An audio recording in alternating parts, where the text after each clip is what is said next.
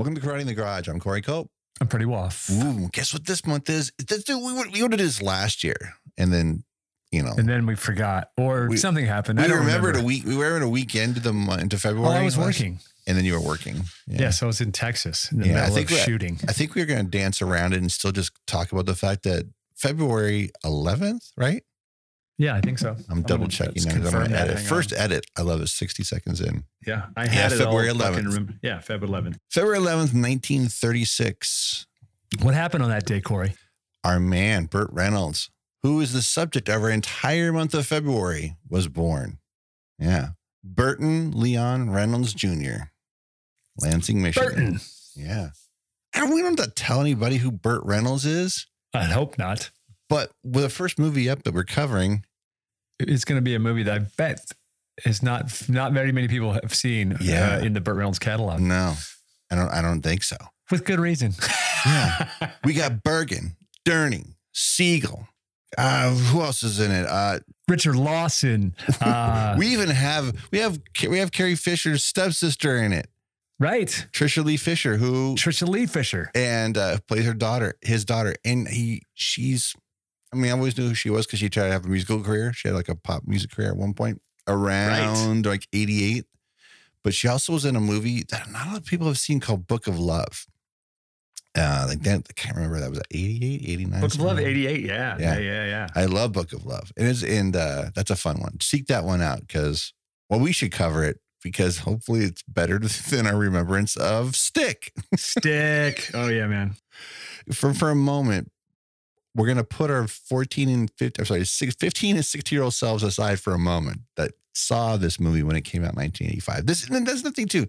This movie came out at a time when Burt was on the backslide of his career. Man. Right. We're about 2 years removed from what people consider his career killer, but he was already kind of Which one was that? Was that City Heat or Stroker Ace? Stroker Ace. City Heat's pretty terrible too. It is. Ironically, that, this movie is chock full of production issues. And one of them was, and we'll get to it a bit later on too, was that Elmore Leonard, who wrote the book that came out in 1983, I think Burt saw the book in advance, saw the advance manuscript before publication and said, I want to make that movie. Well, Elmore was like, sweet, man. I want to see the dude that made Sharky's Machine and Gator. I want to see that dude playing my man Stick. Right. So he was all for it. 1984, when the script was written by Elmore, he was paid. Now, dude, this is a number that just blows my mind.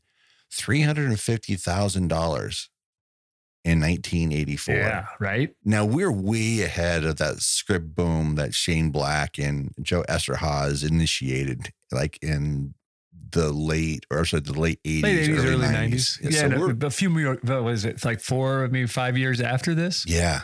We weren't even close to it yet. But Elmore Leonard, and that's nothing to this point, Elmore Leonard is a well-known name in our circles. But when Burt announced that he was going to make this novel into a feature film, interest in Elmore Leonard had a resurgence. Everybody was interested in doing his stuff again. And for a lot of reasons, and not that it was Quentin Tarantino's choice, it wasn't Stick that got him interested in making Rum Punch into Jackie Brown. He was long aware of that, but it brought the rest of the world to pay attention to Elmore Leonard's writing again. And unfortunately, not all of his writing is on the screen because there were some major rewrites and reshoots and less than stellar performances in the second half of the movie.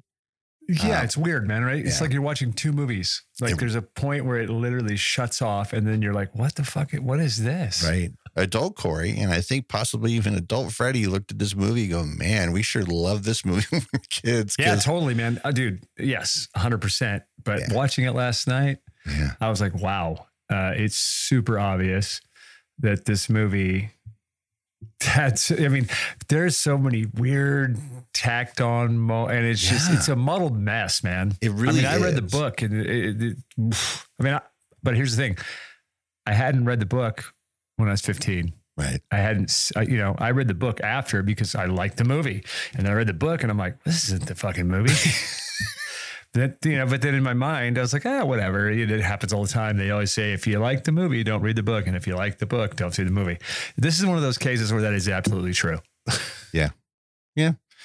And here's the thing too: the guy that came in to write to do the rewrites, Joseph Stinson. He has a connection to Burt because the year before this, he was in City Heat.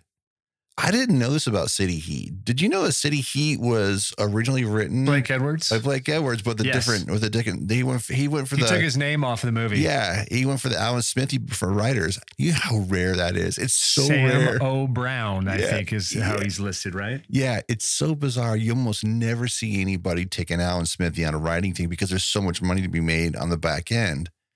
It's such a weird thing. The year before that, in '83, was Sudden Impact for Joseph Stinson. So he had a nice little 3-year run until this. Well, I think he was one of the writers on Heartbreak Ridge too, right? Like he graduated from. He's got split his time with between Clint and Burt. Yeah. In the 80s. And that's what's so funny about it. And I think, again, that the movie was shot a certain way. It was put together. Burt sent it back to Universal to say, hey, check it out. And Sid Sheinberg was not happy with what he got. And Burt being Burt back then, because Burt was the man and Universal was his home as far as his feature films go. You look at the Smokey movies and as for instance, Hooper, Smokey the Bandit. All those, man. But Burt was just chilling at home. And then Sid goes, hey man, we got to do some bunch of movies. Like, yeah, whatever. He's like, no, you don't understand. We're rewriting it. We're reshooting it. And Burt flat out said, whatever. But years later, Burt would come out in an interview saying, yeah, man, I'm not saying this is in defense of what I did, but I just walked through the movie after that. I can attest. You can tell. Oh yeah, man. Absolutely. You can tell. What are the weird things that they put in the movie?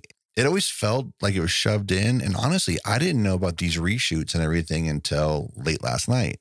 I thought, wow, that explains so much. Yeah, absolutely right. But one of the things is that he's estranged from his teenage daughter. Usually in movies like that, you just kind of, you don't even hear about them or see them again or anything like that. And we already kind of had an estranged daughter moment just a few years before this with The End, right? With Chrissy McNichol. And so I would have to think, I mean, I honestly feel, because it just feels jarring that the stuff with the daughter was put in there. And I did a little more research, and it's true. That was part of the reshoots, was putting the daughter face to face with the daughter in there. And it doesn't serve anything except for some shitty loose plot point at the end. And if you notice how weird is it later on too, when she's used as a pawn in getting him to do something, which it just feels it becomes like movie cliche 113. Yeah. Let's throw the hey, look, we got your daughter, dude. Yeah. Speaking of, this movie came out in 1985. What other 1985 movie does this feel like for the first 10 minutes of it? Commando. Oh, 100%, dude. And she even kind of looks like Alyssa Milano. Right. A little It's bit. exactly what like when she showed up, I was like, that's not Alyssa. That can't be Alyssa Milano. No, I'm with you. I was thinking the exact same thing. The music, the whole montage. Montage. Oh my gosh. Tell me that's not the same movie. It's the same score practically. Right. I'm not saying what Burt wrote what Burt shot and cut was a better version of what we got. I gotta think Sid was, even though he did all these reshoots and everything, it really felt like, I don't know, man, like he was trying to mimic something that he saw in his screening room, like Commando. You know, it feels like he saw something advanced and something they were doing with Commando, and they said, I want to do that. This is what I want to do in the beginning. Because I feel like that. Well, that montage, dude, feels like it's in every 80s movie. We've talked about this before. Yeah. That especially in action movies. Yeah. But this isn't really an action movie. No. It's a crime thriller, sort of. Yeah. But it doesn't thrill much. No. It's Elmore Leonard. So you know what to expect from that aspect, or at least what they're trying to achieve. Sure. And you get fun characters, but man, they show up and they don't really propel the story along. They just kind of show up. Right? Like, it's weird. They show up and they get murdered. They show up and they get killed, kind of. It's hey, look, there's Richard Lawson, who I love. I love Richard Lawson, dude. He's in a handful. He's in Streets of Fire, and he's in a ton of stuff. And then he shows up in this, and I'm like, what the hell is Richard Lawson doing? When Burt first meets him, I'm just like, And he's doing that accent. He sounds like Rochester for a minute. I'm like, what the hell is going on? Right. And that's another thing too. Don't you notice he kind of playing it up? Like the whole servant thing when Bert first shows up. Yes. 100%. Right. And then Bert even says, yes, man. Like when he's like, yeah, boss, when he follows him, I was like, that's weird. The whole thing is super weird. It's like going, is he trying to play it up? Right. Like that, like he's just doing that when Siegel's around. Yeah. I don't know. I feel like Siegel doesn't give a shit, how he acts. No, he just likes ex-cons. It's cool for him to, everybody that works for him is an ex-con. I don't know. I just thought, I think he was poor directing choices in that moment because I'm like, don't make him like that. There's no reason to. And he's not. He's like in there for he does it for like 30 seconds and then he doesn't do it anymore.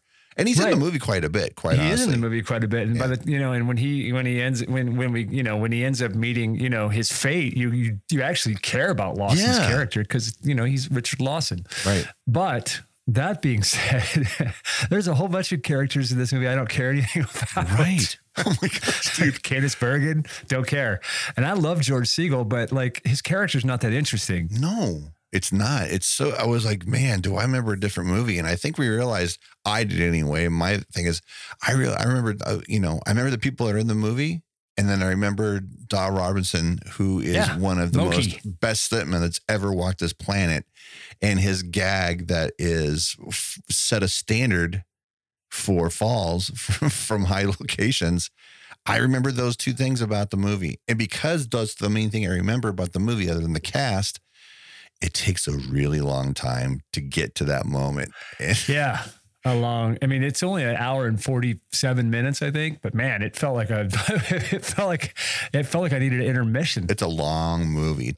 Anyway, so the silly ass movie is about Stick, in this case, Ernest Stickley that Burt Reynolds plays. And that montage we're talking about, he literally just rolls into town on a train. Right. He gets picked up by his homie, and immediately they go on a fucking like a drug deal or something. They go, let's go get a drink first. Right. They go get a drink at the bar where they have that weird interaction with the very young bartender. And then Bert slams some dude's face into the, short eyes and then they're out. See ya, baby.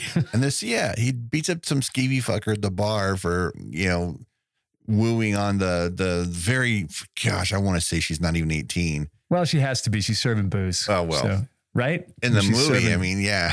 But right, in the movie, but maybe in real life she wasn't. I don't know. Super creepy moment. And again, that's what we were talking about earlier about it's such a weird moment because Bert smashes the shit out of this dude's face for being, a child molester.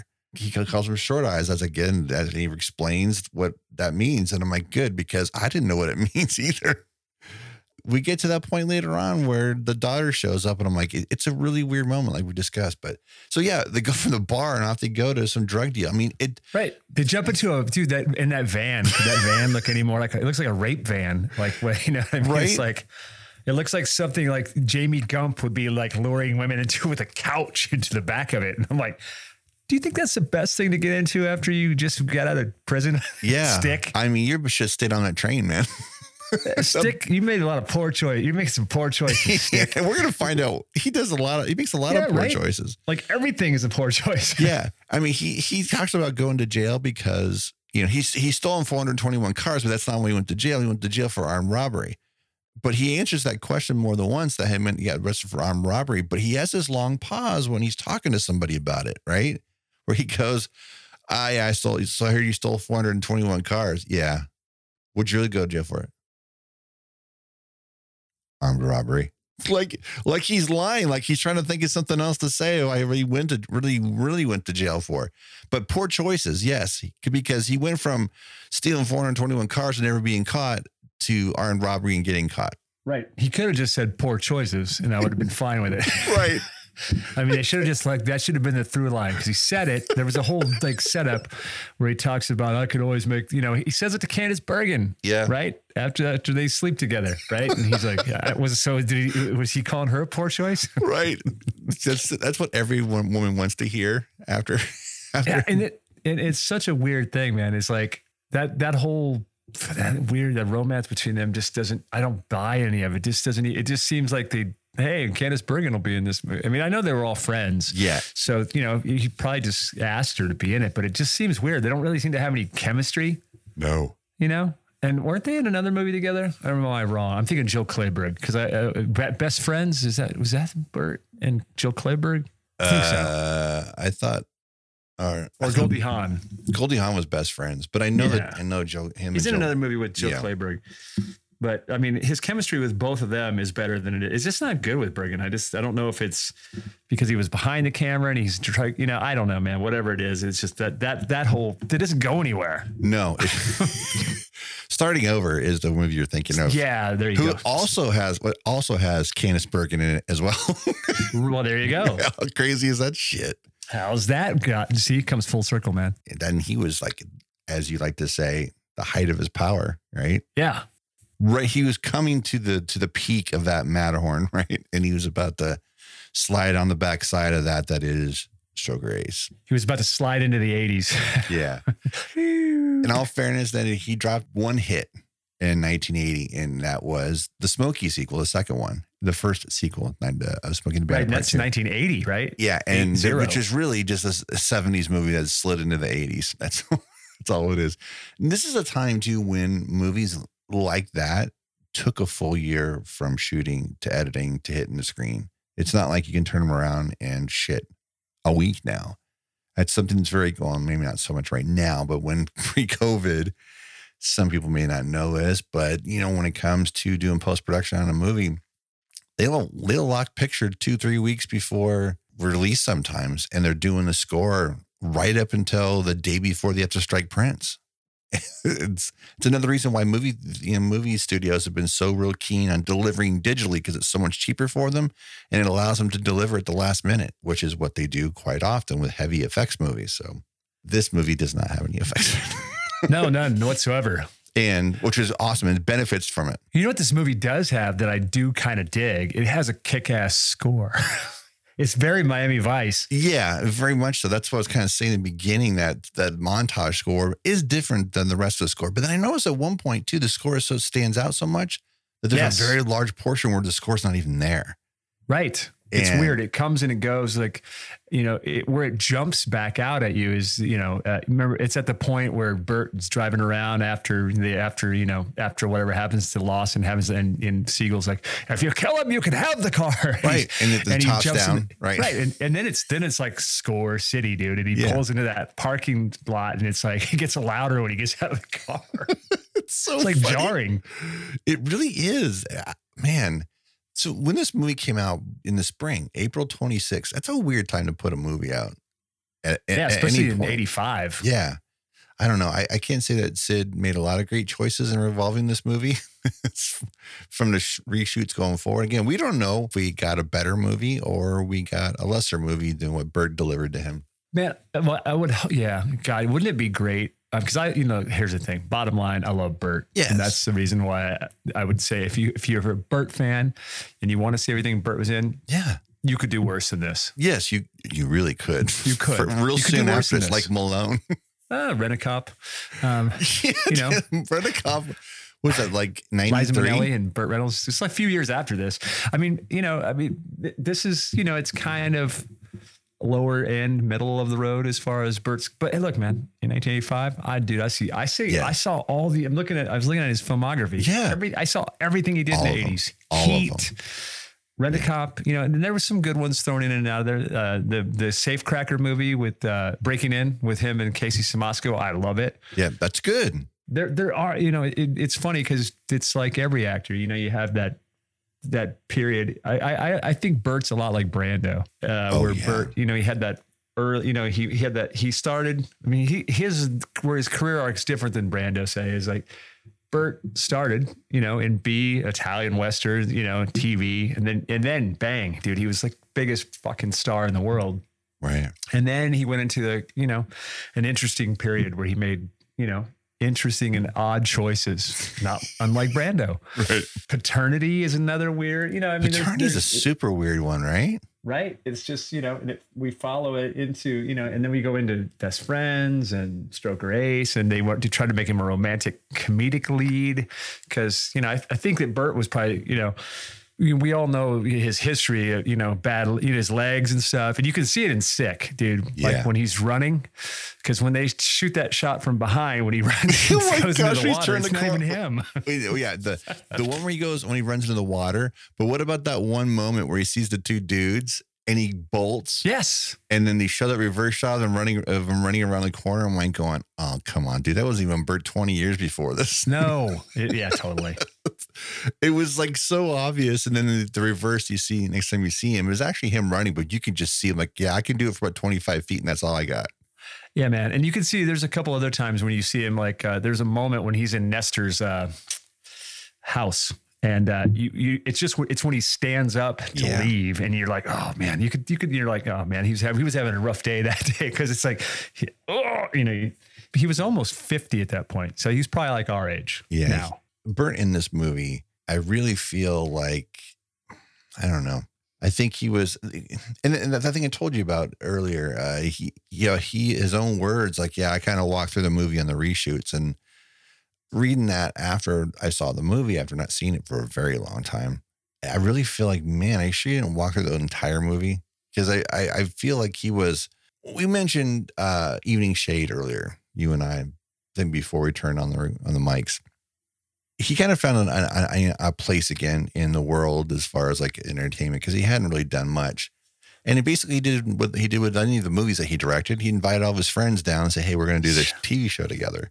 Right. And they did that, but it really worked. I didn't really get the show until later on, when I was more of an adult, and I got to watch. I'm like, I don't know, it's kind of cool having everybody like, it was fun. He got himself an Emmy for that too, which who would have thought that? That's a big thing for Burt too. Burt, let's be honest, man, he was the biggest movie star in the world for a very long time. I think that messes with the ego a little bit too, right? Sure.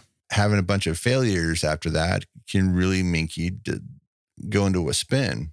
You know? Absolutely. I mean, but it's funny because he did sort of, but I loved Evening Shade, man. And I thought I did too. What he did well at that point in his career, that worked for the small screen. Right. I mean, I even like B.L. Stryker, dude, which was his series, which he did before this, right? One season series before.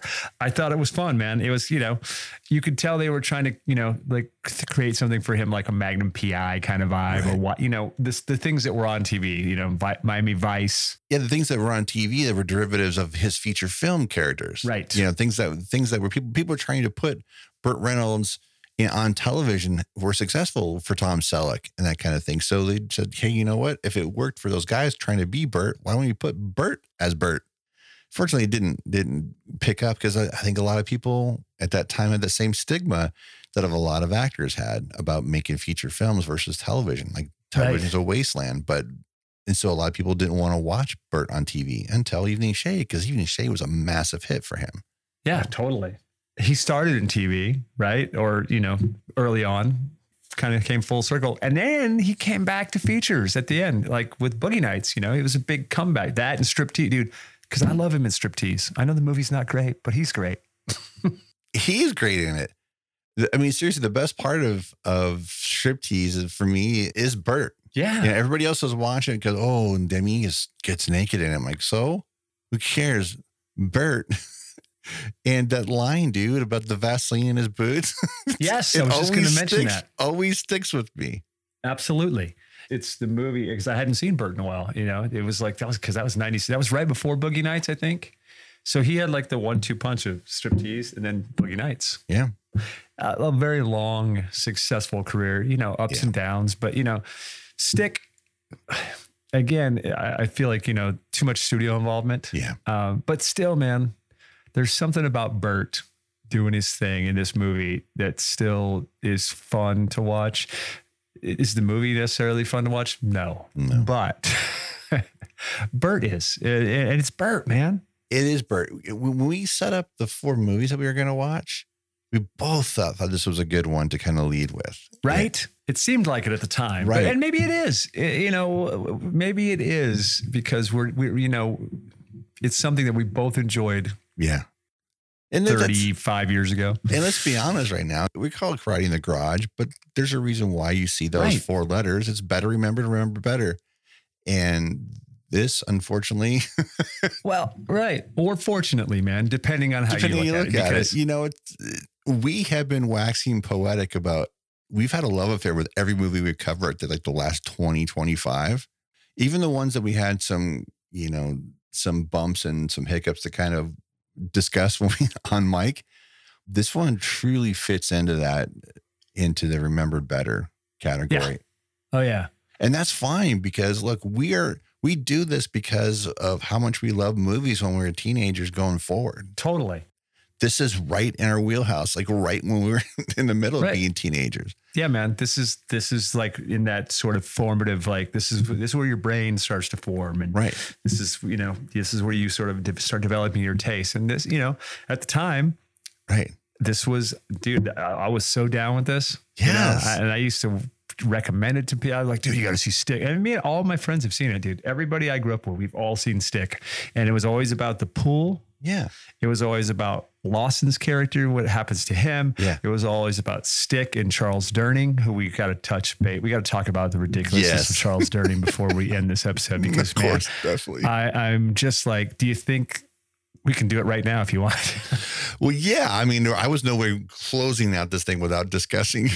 I mean, dude, let me ask you this. So whose choice is, because we know Durning. Durning's great and everything. And he's not terrible in this. No. He's just almost in another movie. Right. But who do you think that was all Durning? Like, I got to spin on this, Bert. Or do you think him and Bert were like, no, this is how Chucky's going to be played, bro. Here's what we're going to do. I really, what do you.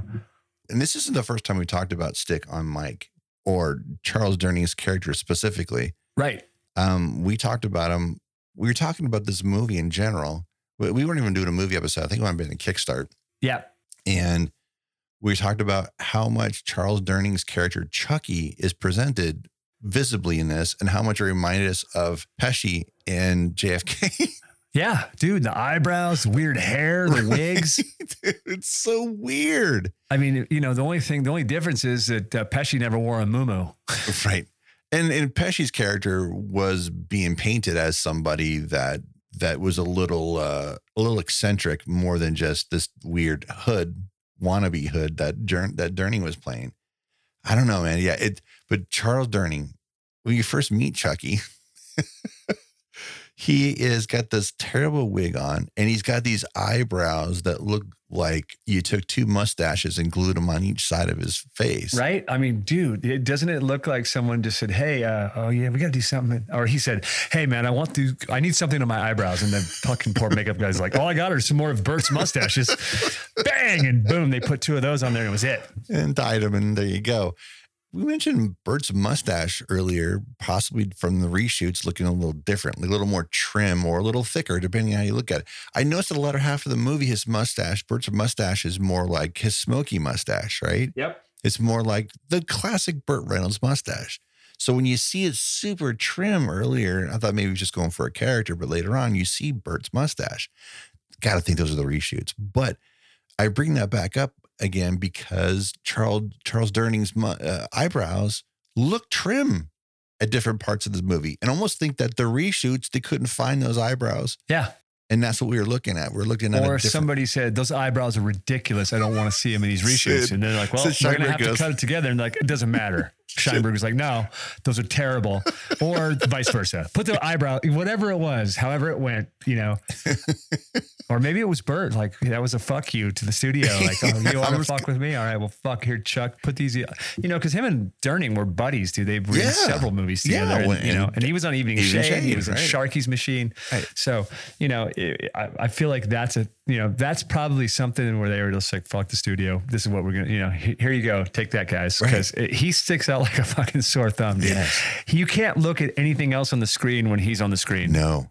Be it the fucking weird eyebrows, the terrible Hawaiian shirts, and he's if you want to call them that. Right. He's wearing Hawaiian shirts that are the size of God knows what, man. These were not off the rack. I'll just say No. they weren't off the rack. They were off. So they were off the women's rack. They were dresses or something. I'm not sure what they were, but they look awful lot like what Marlon Brando wears in The Island of Dr. Moreau, just in Hawaiian print. There's one moment later on too in the movie where like a Hawaiian monk. It looked like there was a button missing from whatever shirt he was wearing on top. Yeah. And it's like, you look at the last button and it's like 12 inches of material after that go down past his waist. Clearly cut for him. Clearly wardrobe made that for him, because Charles Durning got very large towards the end of his career. You see, even his Sarkis machine. Yeah. Yeah. And you were really starting to see the kind of weight he was putting on. He wasn't. Leon's getting larger. And he did a great job covering that stuff up. But when you get to something like Stick, then you realize that he was definitely having some difficulties, with his weight.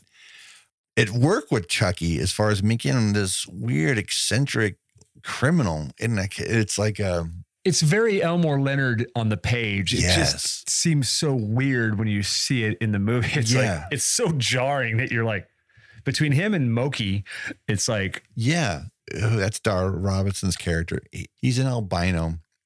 By the way, during some of those close-ups of Dar, I really thought that those contacts were going to stand out more, but they didn't. Yeah. They didn't. No, they didn't bug me. They actually, especially seeing it as 35 years ago. And this is like, I feel like, they're on par with the things, it's funny when you look at them, and if you look at Thriller, Yeah. I feel the ones in Thriller they stick out more than these. Yeah. I think it's because it's more accepting you're more accepting of what's happening. You're also, everything about Dar Robinson is weird. That, His voice. it all. So you're not just looking at the eyes, you're looking at all of it, because it's, the hair, you got the skin. And his looped voice is like, I don't even know that's really his voice. I don't know if it is either. Yeah. And because it just sounds, you Stick, I'm going to kill you. It's just the montage where he's running around and shaking down everybody in South Beach is. Oh, they're trying to find where he's at. Yeah, when they're trying to find Stick. It's so weird. And they just show up at his homeboy's house, already in the water while he's out fishing or whatever he was doing. Right. The spear gunning, whatever the hell he's doing. Oh, no, the moment. Oh, he's in the boat. Yeah, I know. Yeah, but he swam into the guy and climbed up on the boat. What are you doing, Stick? And just like Dar's, big gag he pulls later on off the building, when Bert is in that boat coming across, does it feel like it takes forever for that boat to get to Dude. I'm like, what, fuck, we should be hand paddling that thing. I feel like Bert's got this anguished look on his face. Like this is the fifth take for him to do this, because like they had to wait for the water to settle before he came back around again. Cause he looks pained. He looks like he's, I don't know if that was acting, or he's pissed off he had to do the shot again or whatever, but it takes forever to get there. And they did one like insert shot as he's coming across with the two hoods, like walking back to their cars. Dar's character, it was Moki. Yeah, Moki. Can't believe I forgot already. And I don't remember who the other dude's name was. Like he's like another hood or something. Who knows? He makes his race across in his boat, and it's just so weird. And he gets there, and his boy's on the ground. But now, what did they do to him? The guy, his friend that's on the ground. Like they beat him up and then tied his hands together or something. But I got to say, that's one of the better scenes with him and Reynoso, the aftermath. That's one of the better scenes in the movie. That's definitely from, I feel like, when Bert was still on board. Yeah. Because it's a really, you get information, you're buying the character. You feel like those dudes have a chemistry. There's a past. They've definitely known each other a long time. Unlike some of the later scenes. Or, who knows? Because I can't tell what's reshoot and what's not, because it's so choppy and weird. Yeah. Unless I think we should do a thing for the rest of the month with the rest of these movies. Let's do a Bert mustache watch. Yes, let's do that. We'll see. We're going to see where the mustache, what's with the mustache, man? It's our through line for these movies, these four movies. Yeah. Because, we'll talk about the inconsistencies in the other movies, but this one's got inconsistencies all in the same movie. Right. And let us know whether, here's another thing I'm going to throw out. Do you prefer Reynolds with the stash or without? Yeah. I mean, it's like he looks like a totally different dude. That's the weird thing. It's like, I feel like the mustache became a thing around Gator or Smokey the Bandit. Yeah. Maybe Gator, because in White Lightning, Deliverance, no mustache, man. No mustache. So, hey, look. Yeah. I know the mustache is his thing, at least for a period of time it was, but I got so used to the beard, In the movie, dude, I think he looks great. Like with the beard when he gets picked, when Rainey picks him up and, you know, they're driving the van out to the Everglades and they're, you know, I mean, dude, I'm like, yeah, dude, this is what stick. And then once he shaves that whole you know, whatever, there's that weird, you know, I feel like it's another montage, a shaving montage. It's just like, for a movie that's this duration, I feel like you could have got a nice trim 90 minutes if you weren't so busy throwing unnecessary montages in there that do not advance shit. No, they're just goofy. They're goofy. Yeah, I'm going to throw this out there real quick. Yeah. George Segal, who's also in the film. Love him in this, by the way. He's like one of my favorite parts of the movie. So I'm going to throw this out because I'm not sure if we're going to air before or after, but also let's wish George Segal a happy birthday on February 13th. Happy birthday, George Segal. Yeah. Hey, George. And if you don't know George Segal is, how dare you? How dare you? I showed Joey a moment of this movie so he can trip out and see, you know, because George Segal plays the living grandfather on the Goldbergs on ABC. And so he's like, what? I'm like, let's be honest here. The years have passed, decades have gone by. He still looks and sounds exactly the same. I worked with George 24 years ago, 23 years ago on Just Shoot Me. And he looks exactly the same in the Goldbergs as he did on Just Shoot Me. He seems like a lovely dude. He seems like such nicest guy in the world, dude. And also one of the most fun people I've ever been around. He used to warm up the crowds with his banjo. Do pre-show stuff. And he's super fun. Wonderful person. I used to love when he would show up on, you know, Carson and do a little banjo and stuff like that. He's one of the best people I've ever fucking had the pleasure of, you know, working with.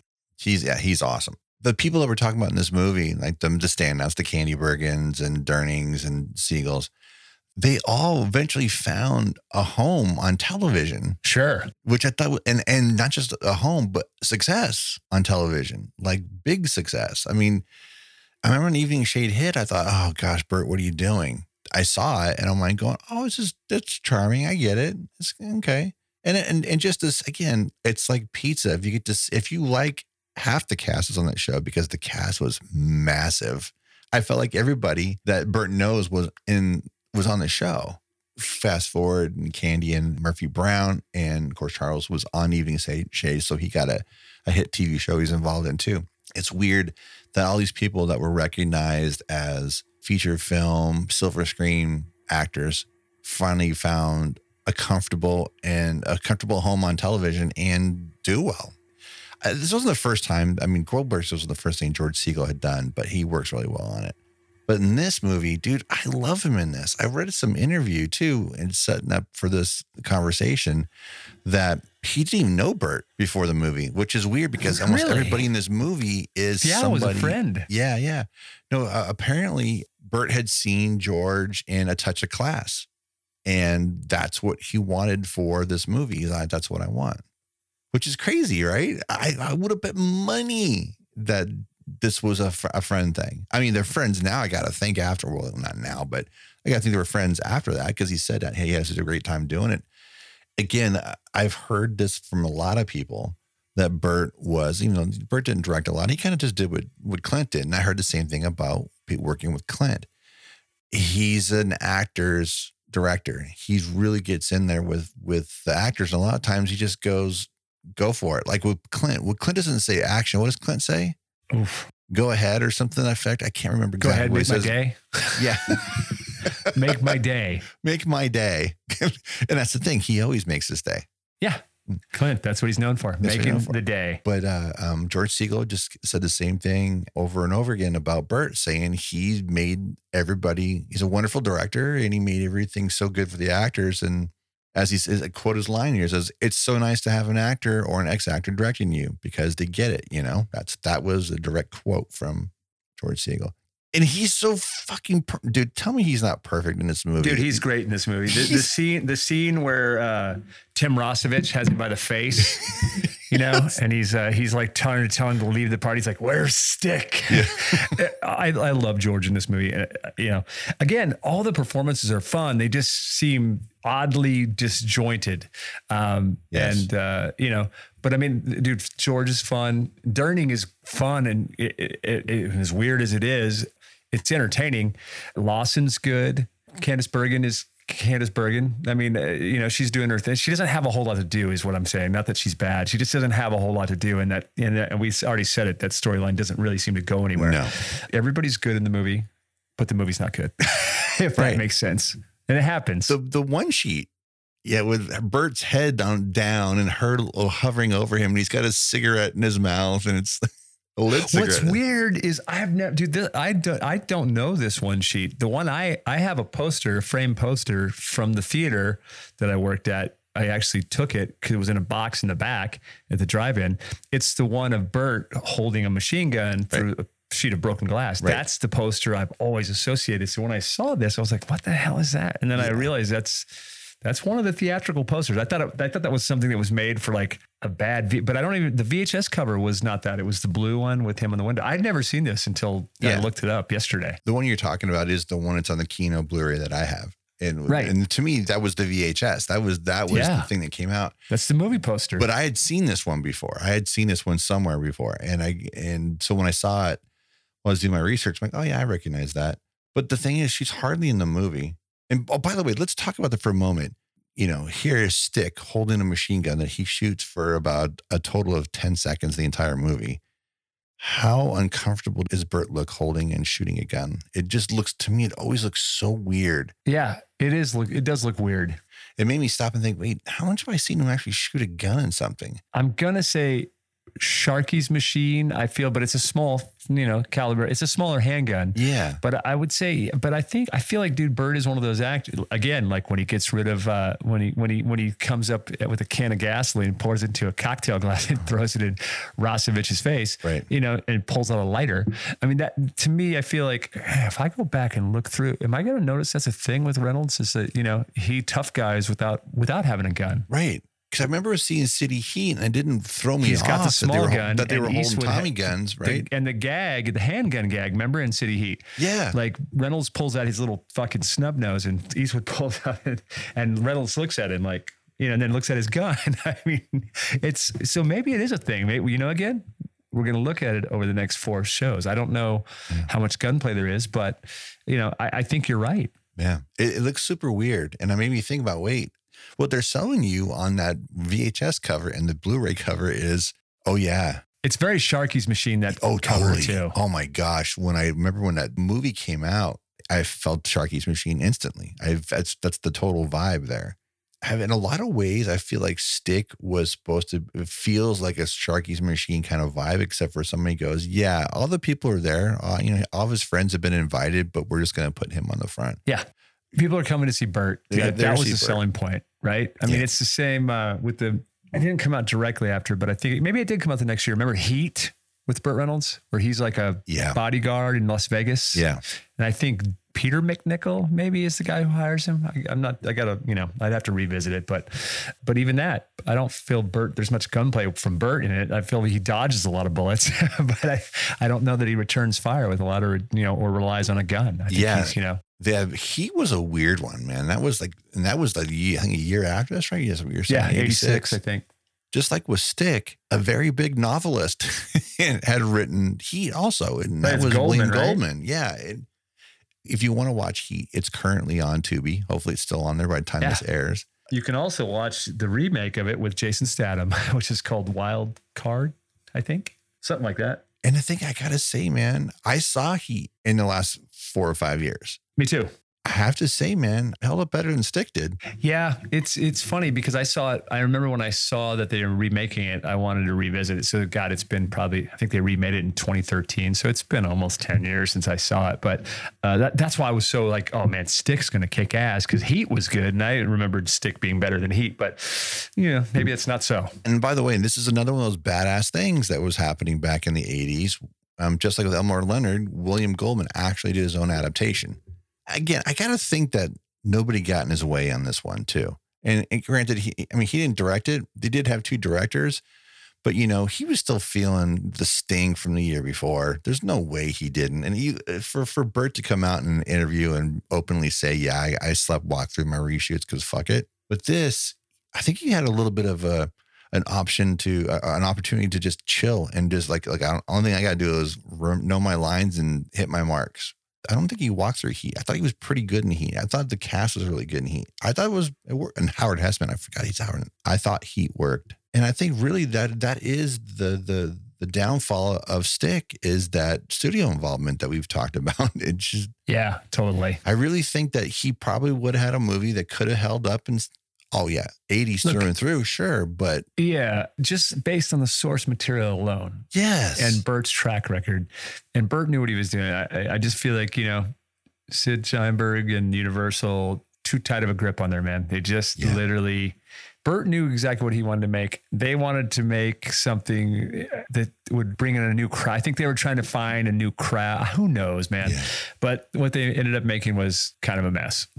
Well, yeah. And like we talked about, for the daughter thing to be not really part of it and then becomes a part of it. Dude, and just like with Commando, she becomes a pawn. She becomes somebody he's got to go rescue. And that weird, what scene really fucks this movie up for me is where they're at the bar and they're eating and she's like, do you know, yes, that's enough salt for the next year.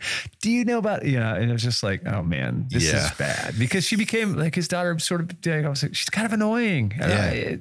I was better when I didn't know, again. So yeah, it was weird. That's all obviously reshot stuff, I would imagine. And it's just, it kind of gums up the works and there was a lot of gumming up the works already before that. Yeah, because Elmore Leonard said him have his reconciliation with his daughter, any physical meetup with her was never in his novel. And so this is all part of the reshoots.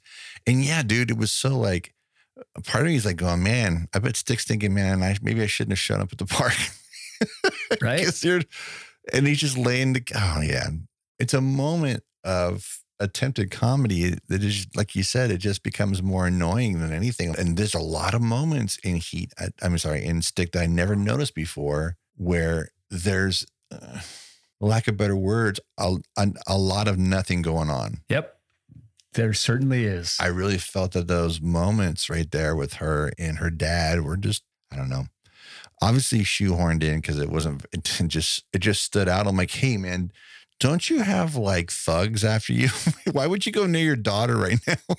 Right, man. You wouldn't want to lead them to it. Yeah, there's some illogical moments in this film, and they're the old movie tropes. Yes. But it seems like they just tried to throw them all in there, and you can't have every old trope in a movie because they work against each other, and people recognize that, especially when it's when it's that jarring and that sort of out of tone and character. We've already established who Stick is. It just kind of works against the story you're already telling. Right. By the way, there's the explosion in the beginning when the van blows up. Yep. When those two stuntmen are running away from it. Somebody got burnt, dude. Somebody got burnt. That trail of gas went up so fast. Yeah. And I'm like, right away is like, it's funny. You don't see that as a kid, but as an adult, you're like, especially somebody that's worked on a set more than once, you're like, yeah, holy shit. And I'm going to say this. I'm going to say this in closing. The one thing about all these Burt Reynolds movies, and I will say this always, and I want to say this is Burt and his experience with Hal Needham. The stunts are always great. Yes. They're always big. They're always like, you're always like, holy shit, someone got fucked, because they don't cheat you. They never tried to they never took shortcuts. They did them in camera. They did them real. Right. How we love to throw it out to the stuntman. And I'm going to say all Burt Reynolds movies through this period, the stunts are phenomenal. Whether the movies are great or not, the stunts. And I want to also say his prop gag, dude, the things that he fucking, like when he opens the lock on the door, all that stuff, top notch, dude. Cause those are real old time special effects dudes. They had the real deal. It's not like, some guy trying to pass something off. And you're like, that's not what you'd use. That is the shit you'd use if you're a car thief. Yeah. I thought that was really clever. The potential, the eye of the detail in this movie. Yeah. And because of Hal and all the work he did for him for years, his love and adoration for stuntmen is massive. It's the reason why Dar, and this is his only acting role. Right. This is the only thing he's ever done was this. He's like, oh yeah, Dar's going to be my dude in this movie. I'm going to have him on screen too. He's already going to be on set with me. Fuck it. Let's do this. Like we said before, one of the best gags off a building ever. And that's the thing. You just see the movie, and for Moki's death alone, it's so worth it. just to watch that. I guess for the first time ever, I actually saw the deceleration cable. I never noticed it before. Really? Yeah, I didn't even notice it. Still, I wasn't, because I was so waiting for it to happen. I was like, oh, here, Yeah. You know what's funny? In this same year, 1985, Dar also did the bridge jump off in To Live and Die in L.A.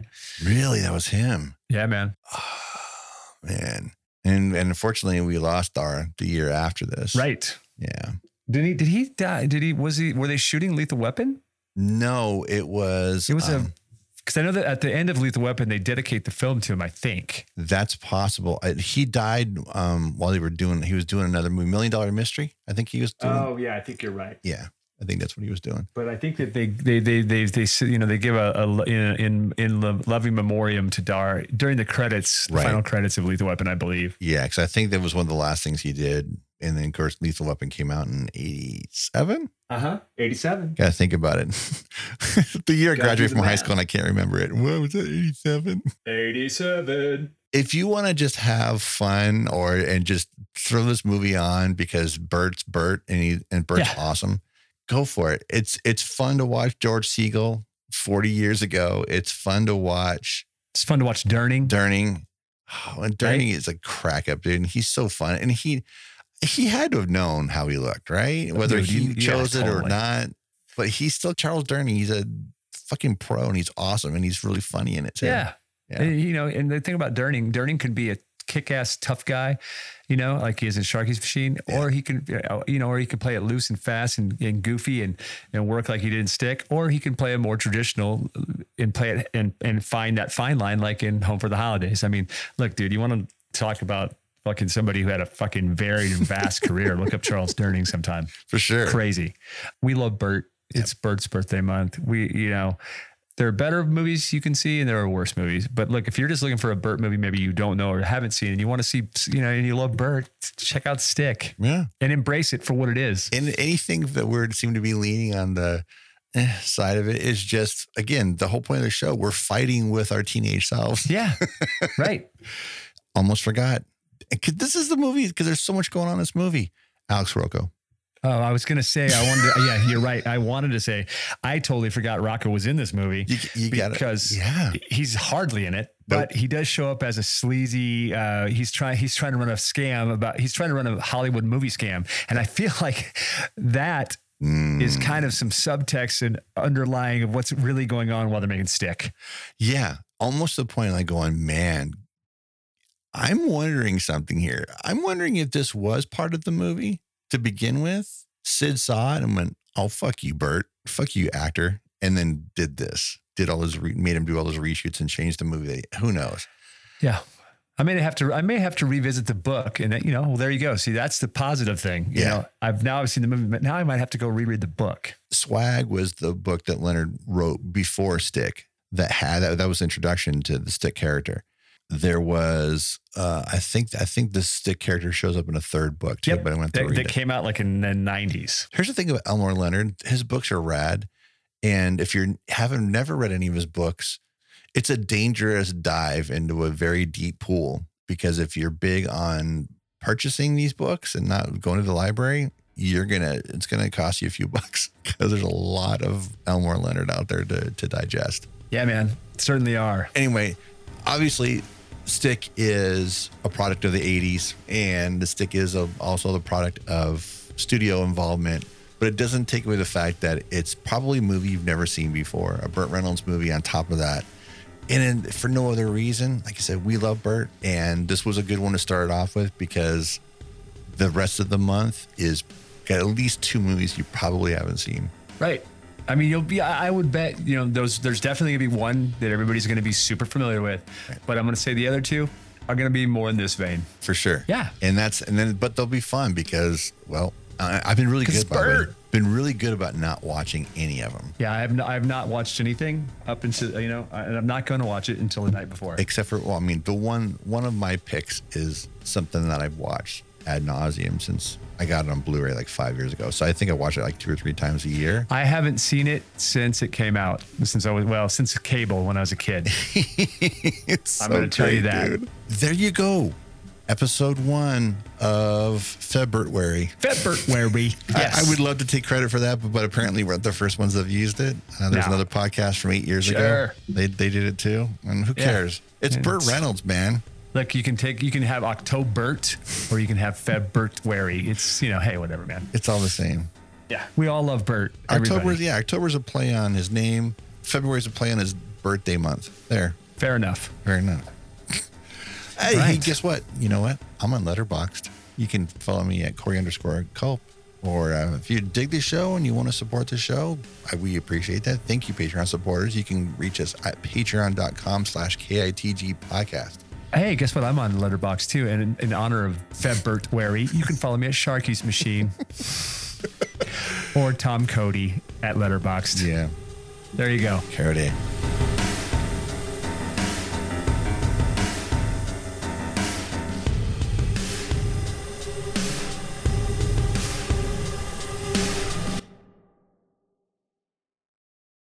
Sharky. Stick. Sharky. Almost every character in this damn movie has a Y into their name. Barry, Chucky, Rainey, Chucky, Rainey, Stickly. You know who doesn't have a Candace Bergen? Candace Bergen. And Lawson, I don't think. No, you're right. Lawson's Cornell. You could call him Corny. They could have called him Corny. Is that what you're going to say? Yes. Thankfully, they didn't. Yeah. Oh, and Moki, right? The girl at the bar was named Bobby, right? Yeah, man. Lots of IEY going on there. Yeah.